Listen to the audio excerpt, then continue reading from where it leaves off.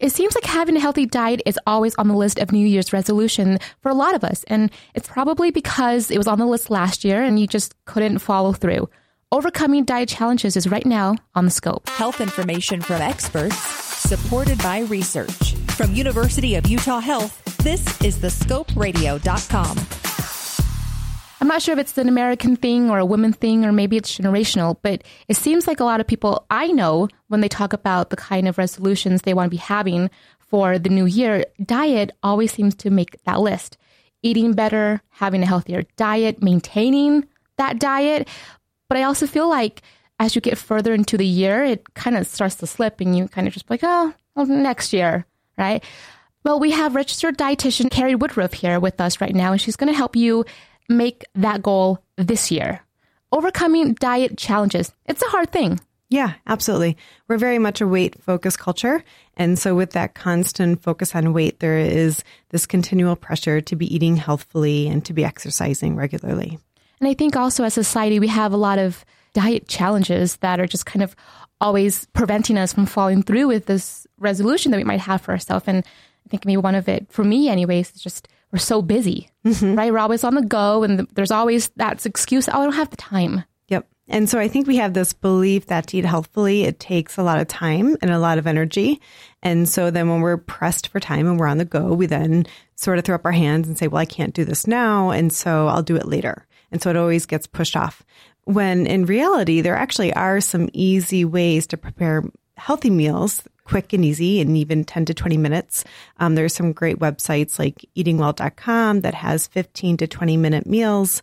And there are even grocery stores and other restaurants that provide to-go meals that are more healthful and have more nutrient-dense foods. And so it's just being aware of where can we go when we are pressed for time in order to make a quick, healthy meal or to grab something on the go, but something that we can grab quickly that is also healthy. But that's kind of hard, isn't it? Where we live, there's vending machines everywhere. Well, absolutely. So I think we are surrounded by high fat, high sugar, high sodium foods everywhere we go. And I think it's also helpful to know that in some of those same places, there are also some healthier options. So if you take McDonald's, for example, McDonald's has this stereotype of only serving greasy, high fat, high sodium foods. And they absolutely do serve some of those foods.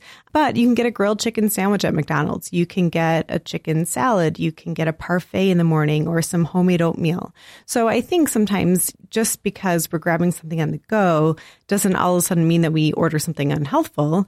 We can go to some of these same restaurants and same places and get healthy options. I think it comes down to knowing the knowledge, right? Mm-hmm. Knowing what's healthy, what's not healthy, what should you be putting into your body?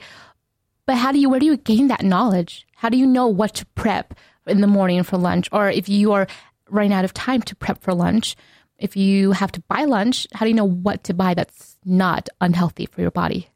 Yeah, I mean, I think one of the simplest tools that we have, which are now provided through the dietary guidelines, is to use what we in the nutrition field call the plate method. So the plate method says that half of our plate should be comprised of fruits and vegetables, a quarter of our plate should be comprised of lean protein sources, and a quarter of our plate should be a whole grain or a starch. So if you're going to grab something on the go, and let's say you are at a grocery store and you're in the salad bar area. Well, okay, so could you grab a great big salad or some steamed vegetables or roasted vegetables and have that be about half of what you take with you? Could you find a lean protein like some grilled chicken or grilled fish? And then, is there's a whole grain option like a whole wheat bun or some quinoa or some other whole grain option. And so just by thinking of those three things of a lean protein, a whole grain or starch, and fruits and vegetables, then that helps to direct some of the things that we can order or grab on the go. It all comes back to self-control, though, doesn't it? It's, when you're standing, like you said, that line in McDonald's, and do you want to grab that salad or that cheeseburger sounds pretty great? Sure. I do think so. What we also know, though, is that we only have so much control that we can exhibit throughout the day, right? And so ways that we can lessen the need for self-control and increase the likelihood of being successful with eating healthfully is by setting ourselves up to be successful through things like meal planning. So if you have planned your lunch for the day, then you're not in the McDonald's line having to exhibit self-control because your meal's already ready, it's there, and it's ready to go. So I think little things like setting ourselves up to be successful through meal planning, for example, requires less self-control in the long run. Keeping in mind the principles of balance, moderation, and variety.